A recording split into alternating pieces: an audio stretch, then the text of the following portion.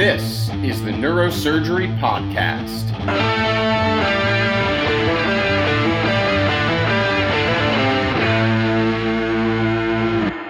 Welcome to the Neurosurgery Podcast, here with another installment spotlighting residencies across North America. Today, I am so honored to be joined by Dr. Kara Sedney, the Program Director at West Virginia University. Dr. Sedney, welcome to the show. Thank you so much. Of course, we're very happy to have you. And as you know, and as we discussed, the idea today is to give the applicants this year in the field kind of an inside scoop on what neurosurgery is like there at WVU. So why don't you take a moment to introduce yourself to our listeners and introduce them to the program? Yeah, so my name's Kara Sedney. I'm a spine surgeon actually by training, but I also serve as the program director and have for a couple of years. Our program is, a small but growing program with a very service-oriented tradition to the people of West Virginia, which is an underserved Appalachian population.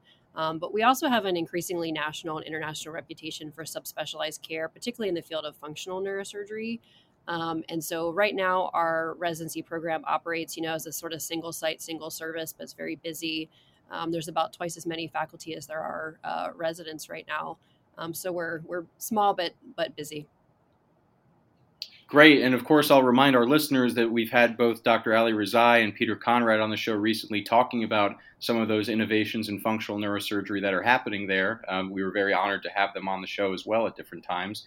And so I wonder if you could talk a bit, Dr. Sedney, about what kinds of things the residents do with any elective or research time. I imagine with the Institute and all the research happening in functional, things like that are available and encouraged, but what other avenues are the residents able to explore?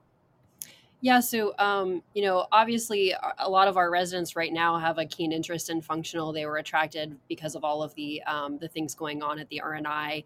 But really, our research here truly spans the gamut, all the way from basic science in tumor things, all the way to health policy and implementation science. So there's really a huge range of possibilities for research. The residents do one sort of dedicated year of research, which is the PGY4 year. And I should sort of clarify that we tend to take a pretty broad view of what people can do with that year. So if research is not people's thing, sometimes they're interested in business or things like that. We also support that. And so other alternatives that people have are to do things like an MBA, one of the approved sort of pre-chief year enfolded fellowship years or that kind of thing. And so we try to take kind of a broad aspect of that, but there is a lot of research opportunities in a variety of settings. That's phenomenal. The more and more programs we get to talk to and program directors we get to speak with, the more encouraged I am to hear how prevalent that idea is to let the residents direct their own specialization, so to speak, within neurosurgical training and pursue their interest to shape their career. So I wonder, looking back in the recent years of your graduates, what kind of careers do people tend to go on to after WVU? Do they tend to pursue postgraduate fellowships, academics, private practice? What's the general gamut? We're about a 50-50 split in doing fellowships versus just going out into practice, and also about a 50-50 split over years of doing private versus academics. And probably right now, the most common fellowships that our residents are doing are spine or functional, although we've had a couple vascular, endovascular, and our current chief is going to do that. And some people are just, any kind of private practice setting. We have people that have gone out into like solo practice, building programs to people that have joined larger private practices or various academic endeavors. Sure. And I should have asked before, and I wanted to, because earlier in this discussion, you mentioned that one of the facets of your program there is that you're serving the underserved populations of the Appalachian region. I wonder if you could talk a bit more about that and how it translates to the practice of neurosurgery and the kinds of neurosurgical pathologies you see there.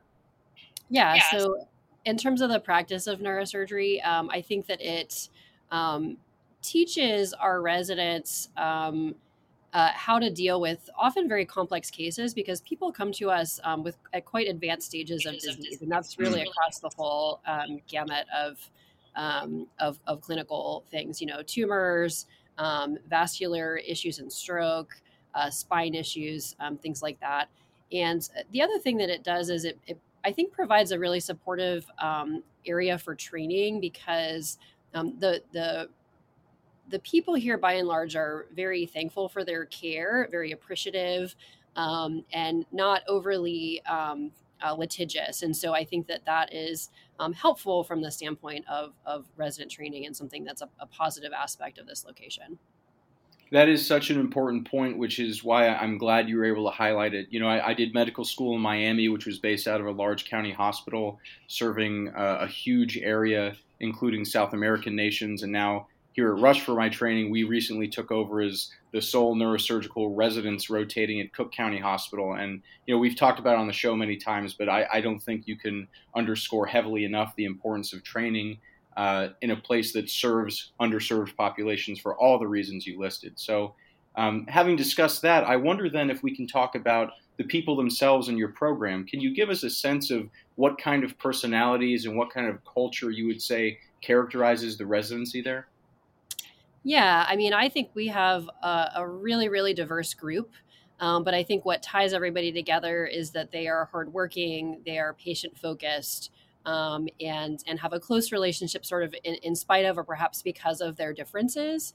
And that's definitely what we are kind of seeking in additions to the team is people that can add that mentality and sort of appreciate people's differences while working as a cohesive group. Beautiful. And so then I guess if you put yourself in the shoes of an applicant this year who is interested in the program, is planning to interview and wants to get involved in all these exciting things happening that we've talked about, what kind of person would you say best meshes with the group? Who are you looking for out there? So qualities that we like to see in our applicants and in our residents that we matriculate are people that are, hardworking, patient care focused, really have, a growth mindset and able to accept feedback. And to some extent, self-directed learners. We really enjoy teaching, but we also enjoy that motivation that people carry with them, just the love of neurosurgery. And again, just able to function in a close team environment with a diverse group of residents, because as a small residency, there's not a lot of room to diffuse personality conflict. So being able to have that sort of conflict resolution skill is really important too. Sure. And, we try to avoid the stuff that people can get off the website, but because it came up, you're accepting how many residents this year? Currently, we are a 1-year program. I will say that we have an application currently into the RRC to go to a 1-2-1, which I think really right sizes our case volume right now, which is really on the extreme high end, while still not sacrificing that sort of small program feel that I think all of us really love. Sure. And, whenever things like this come up, I put myself back in the applicant position because it wasn't too far in the past for me. And I would always remind people that, as you said, you have such a large faculty and a large case volume. So having that kind of resident to case or resident to faculty ratio is not always such a bad thing. It can often mean that there's much more available for a given resident than, if you're in a larger cohort. And so, Dr. Sedney, I wonder if, as we're wrapping up here, we were talking a bit before we started recording about what life is like there in Morgantown, where the hospital is located in West Virginia. And, you educated me. I outed myself as a big John Denver fan. And apparently, despite the lyrics of the state song of West Virginia, the Shenandoah Valley is not actually in West Virginia. It's in Virginia itself. But maybe with that correction out there, could you tell the applicants a bit about what life is like in the town and the surrounding, what kinds of things the residents do for fun when they're not in the hospital? Yeah, absolutely. So Morgantown is a college town. As such, it is, it's kind of on the small side, but it actually doubles in size when the students are here. So big difference. Football rules this town. The football stadium actually is right next to the hospital, and the hospital actually leases the parking lot from the football stadium. So there, you can tailgate, right out of the hospital. Oh. And our residents have been known to do that at times. And, it's also a little bit more of a diverse setting than you might expect in West Virginia. Certainly West Virginia has a stereotype associated with it. But because of the university and because of the hospital, it tends to be a much more diverse location within West Virginia itself. And it's really surrounded by natural beauty. I think that is, aside from, football and being like a small family town, I think that the natural beauty is what attracts people to West Virginia and what encourages them to stay. I think that there's very few, academic programs where you can have like a 50-acre farm within 20 minutes of the hospital. And that's, my reason to be here. And our residents really avail themselves of the, outdoor opportunities.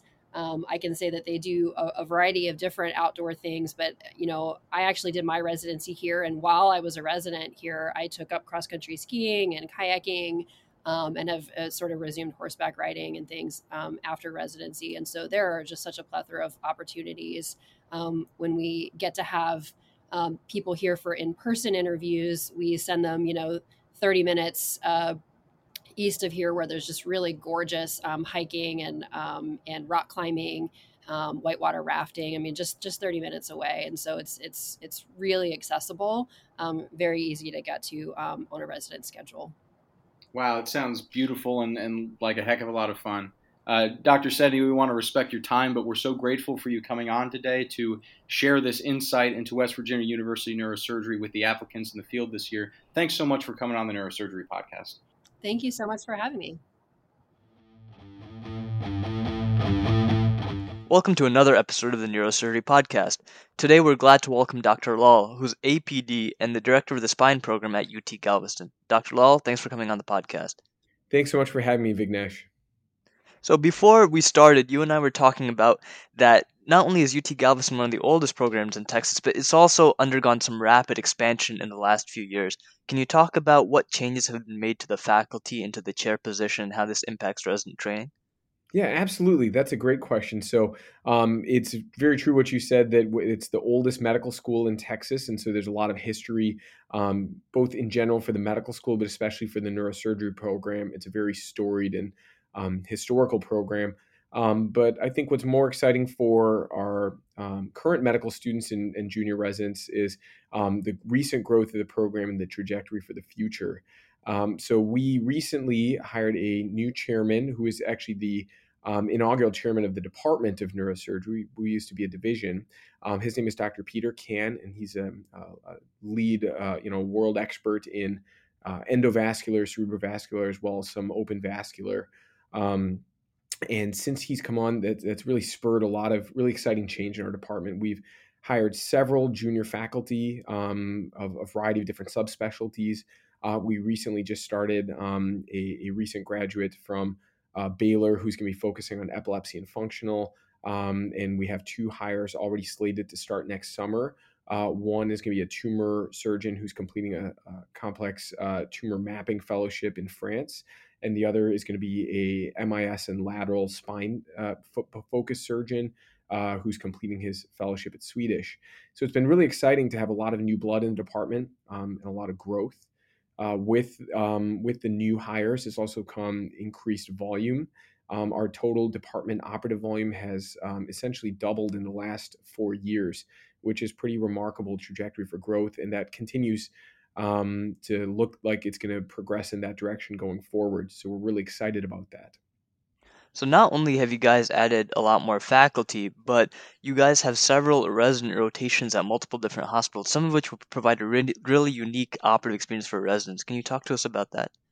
Yeah, so we have kind of three primary sites that the residents spend time at in two locations. So the first location is the main UTMB hospital down in Galveston. And that's what I would consider a really standard academic hospital. It's a level 1 trauma. It's a tertiary care referral center. That's where you see the majority of our high acuity, complex cases, a lot of inpatient consults. You get a lot of trauma, not too much, but enough that you become very confident with it going out into practice. After that, our next site is in an area called Clear Lake that's halfway between Galveston and Houston. This is more of a kind of upscale, higher socioeconomic status area. So that's where a lot of our elective spine practice is, and our elective vascular and endovascular practice particularly as well. That's more of a privademics type model. So the residents still do come up here and participate, but it's a little bit more of a private feel, which is really great for our residents to see and experience. And then the third site is attached to the hospital in Galveston. We have what we call the TDC, or Texas Department of Corrections Hospital. And that's a hospital for the prison population of Texas. UTMB is the sole provider of care for the many thousands of prisoners in Texas. And we have a resident run and staffed clinic where the residents see patients from the TDC. This can be anything ranging from spine problems, neck pain, back pain, to tumors, AVMs, complex tumors, you name it. The residents see those patients in the clinic. They then, at the end of the clinic, staff that with the faculty who's supervising it that day, and come up with a plan for what kind of surgeries they want to recommend. And those surgeries are very strongly resident-led, high degree of autonomy. I think everything we do at our hospital, we really focus on resident education, autonomy, but especially those TDC cases. Those are really going to be resident led, and that's a really exciting opportunity. I actually did my residency here, and I stayed on as staff afterwards.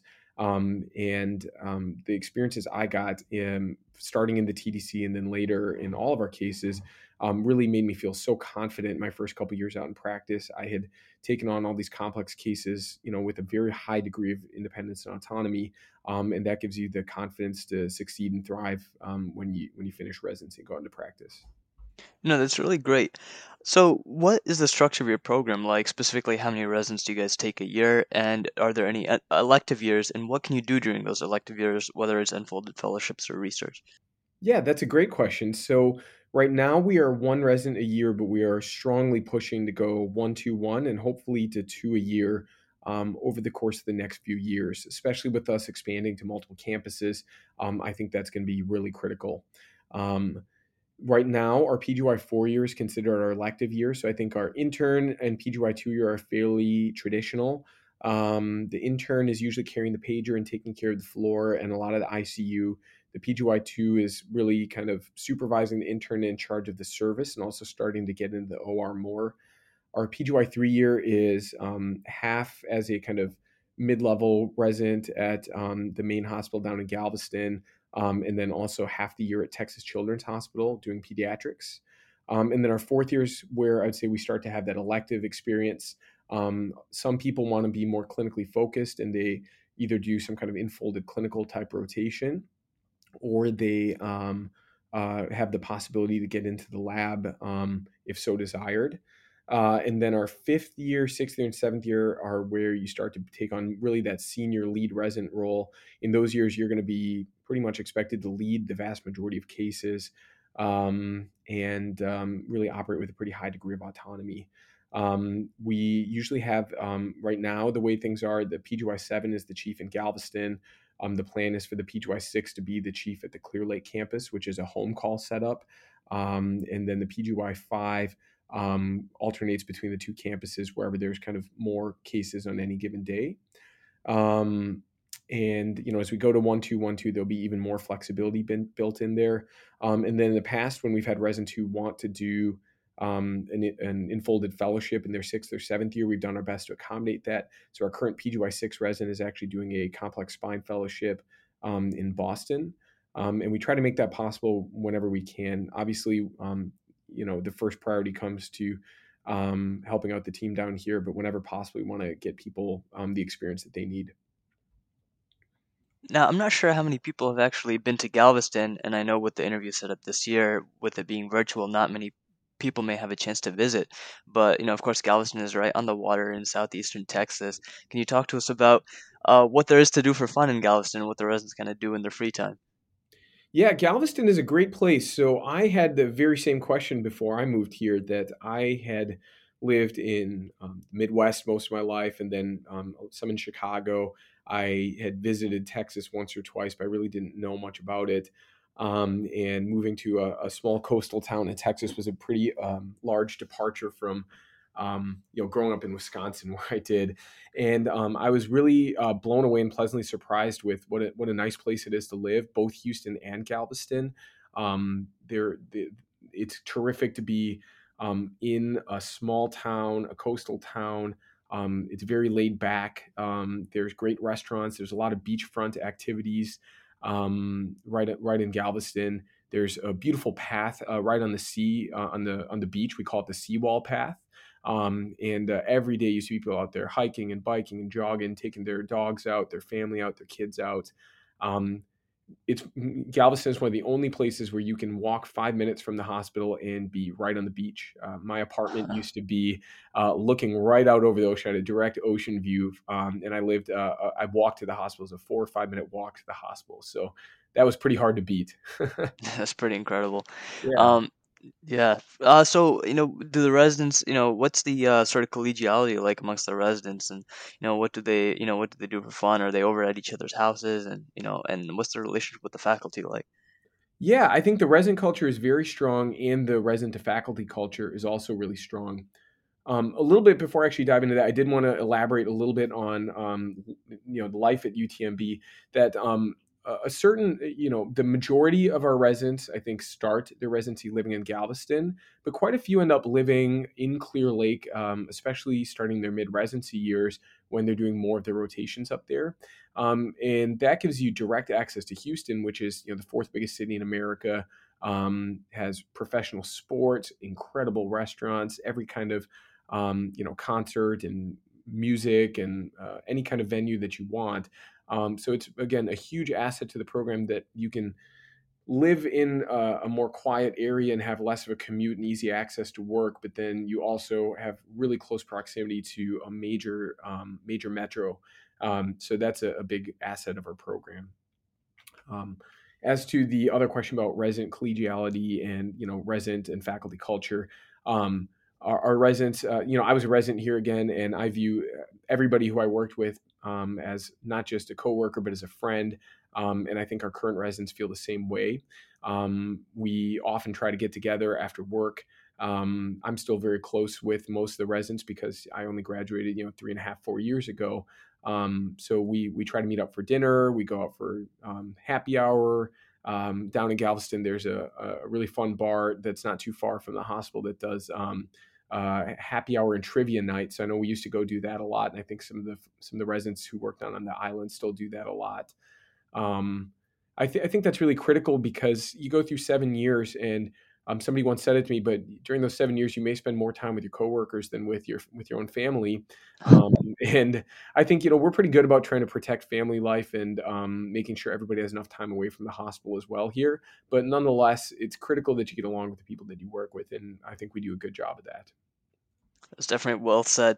Dr. Lowell, thanks for coming on the podcast. We appreciate you sharing more about UT Galveston with all the applicants this year. Thanks again. Yeah, my pleasure. Thanks for having me. Best of luck to all the applicants. And, if you have any interest in our program, feel free to reach out. You can contact myself or Dr. Can, our chairman. We'd love to get you down for a visit. But thanks again, Vignesh. It was great talking to you. Welcome back to the Neurosurgery Podcast. Today we are delighted, as we always are when we have a return guest. We have with us Dr. Lola Chambliss, the program director at Vanderbilt University, who we all know was with us previously last year and recently again re-aired discussing the very subject of so much buzz and discussion, virtual interviews. Today, Dr. Chambliss is with us specifically to give us an inside scoop on neurosurgery at Vanderbilt University. Dr. Chambliss, welcome back to the show. Thank you so much for having me back. So, as alluded, we had you on before to talk about kind of the field as a whole. And in so doing, last year you did talk about what the practices were at Vanderbilt, how you were handling the virtual interviews. But maybe for our listeners, you can give us an inside look and kind of an overview of the program itself, not just the interview process, but what's life like, what's the culture like at Vanderbilt Neurosurgery? Yeah, I'm delighted to have the chance to share that with your listeners. I think I'll open with saying what I typically say to the applicants on the day of their interview, which is that they're going to learn about 3 themes when they visit us that are kind of the values of our program. And those are the idea of being innovative, responsive, and personalized. So what I mean by that is, we really believe in being leaders in the way, in learning how to do neurosurgery better and how to train neurosurgeons better. And so we try to innovate in terms of our educational programs and training processes. And we do that in a way where we really try to study it empirically and look at our results and publish our results. And I think that that's still relatively rare within the field of neurosurgery. There's certainly a lot of other fields of medicine that have done a better job of really studying with some scientific rigor the way that they teach and train. And so that's something that we get excited about in terms of how we kind of run the scientific process of our education program. And then I mentioned the idea that we're both responsive and personalized. And by responsive, what I mean is that we really try to adapt quickly to changes in the overall neurosurgical landscape. And that dovetails with this concept of personalization. So, for example, historically, in years past, our program had our elective years in years 4 and 5. And with the changes to the CAST accreditation system, ultimately that meant that residents who were going to try to do endovascular during those years and come out fully trained wouldn't be able to be grandfathered into the CAST system anymore. And that is probably going to become increasingly important to hospital credentialing programs. And so we mixed things up and we responded to changes like that by changing the way that we structure the residency for those residents interested in that particular path, allowing them to do a post-chief PGY7 enfolded endovascular fellowship. So that's just an example of what we try to do, but we really try to come up with a way of training residents in general neurosurgery in 5 years, and then in the subspecialty and academic areas of their choice in 2, which can be done in a flexible way throughout the curriculum. Well, Dr. Chambliss, I'm a big fan of yours, and I've known Reed Thompson since I was a medical student when he was doing his fellowship at Stanford. So I'm a big fan of Vanderbilt. You guys are like the Ivy League of the South, and Nashville's a wonderful city to live in. So I just want to shift gears a little bit and ask you, and I know that in your role in the Senior Society with neurosurgery programs, you have to be balanced in your talking about it. But what impresses you about students when they come to Vanderbilt? So it's a weird time, people can't all do sub-Is where they want. When you look at these applicants, what are the sort of ideal features like, wow, that's someone who'd be a great match here in Nashville? One of the things that we really try to figure out is coachability. I don't expect anybody to enter our program with much knowledge about neurosurgery. I don't expect them to come to us having studied for the 3 months after graduation so that, they know every last bit about whatever they're going to be asked to do on their day 1 of their intern year. We're really okay with people coming to us as a blank slate. But what we want are people who are coachable or trainable, which means that you give them some feedback and they hear it, they listen to it, they find a way to integrate it into their day, and then they come back around to you and say, okay, how's that working now? Because if you have somebody who is difficult to teach, train, or coach, that is a much more difficult resident to help than somebody who just comes to you with that spirit. So I'd say that's the first thing that we're looking for when we look through candidates. We're trying to look at how things that they've done at other points in their lives that demonstrate that they have that ability to seek feedback and respond to feedback. Well, Dr. Chambliss, you made such a point about the dedication to the analysis of neurosurgery as you're practicing neurosurgery. And that puts me in the mind of research in general, academics, and of course, you talked about that flexibility with elective time. I wonder if you could speak a bit about what the relationship is like between the department and the medical center at large and the university generally there at Vanderbilt. If I'm correct, the hospital is adjacent to the main campus, correct? And so I wonder what kind of relationships are there for any students or residents who may have leanings towards the more basic sciences or engineering with the university faculty and facilities at large. Yeah, that is really one of our greatest strengths. So we have 3 training sites, 3 different hospitals, but they're all on a single medical center campus. So the Vanderbilt University Medical Center is large, but then the Children's Hospital is freestanding but adjacent, and the Nashville VA is also freestanding and adjacent. And so it's a really small footprint that covers 3 very different training environments. And in addition to that, we're embedded within the broader university campus. So from my office window, I look out and I look at the School of Engineering, and I'm a 2-minute walk from my collaborators in mechanical engineering, which is just spectacular. So we have a number of collaborative processes that go back and forth between the university and the medical center, and particularly in our department. And you mentioned engineering in particular. Vanderbilt has an institute called the Vanderbilt Institute for Surgical Engineering, or VICE, which is co-located in the Department of Engineering and the main operating room. And there are engineers that hang out there at lunchtime every day, and surgeons can literally drop in and say, here's something that we don't have in the OR. Or here's a device that doesn't work well for us. Is this the type of thing that we could re-engineer? Could we start a project looking at this? So it's an incredibly vibrant collaboration that just wouldn't take place without being in such great physical proximity to each other. And so, I also think it really helps to build the residency community, in that while the residents do rotate through a variety of different practice locations, they're always close to each other. And so they can always find a friend to go grab lunch with. They don't feel like they're separated from the rest of the group when they're on those more far-flung rotations, because they're still a stone's throw away. Great. And as we wrap up here, maybe just for completeness, can you go over what the program looks like structurally, how many people you take, whether there are plans for expansion, what the relationship is like with the residents and fellows, et cetera, et cetera? Yeah, so we are 3 a year. Year one, the intern year, involves a 4-month rotation with us. That's kind of the gauntlet where you carry the pager every day, 6 days a week or 5 days a week and a half. PGY2 year is at the adult hospital. It's junior resident, very operative heavy, because you're not carrying that day call pager, which is nice.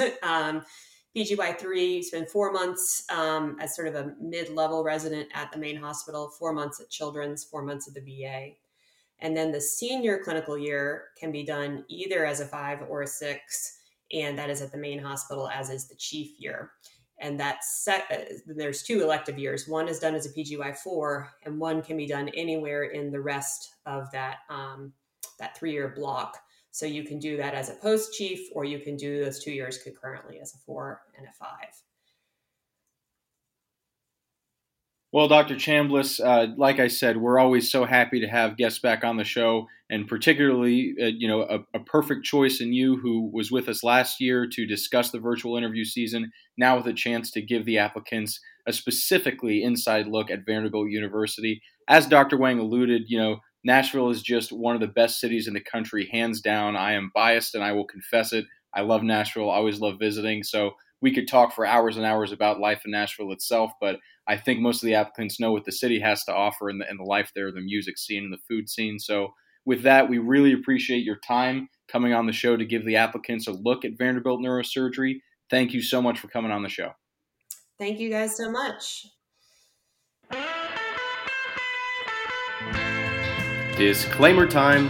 The opinions and ideas expressed in this show are solely those of myself, Dr. Wang, and our guests. They do not represent the opinions of any professional institution or organization. This show is for entertainment purposes only and does not constitute the giving of medical or legal advice. Listening to or participating in this show does not constitute continuing medical education or any other professional certification. It's just a show, everybody.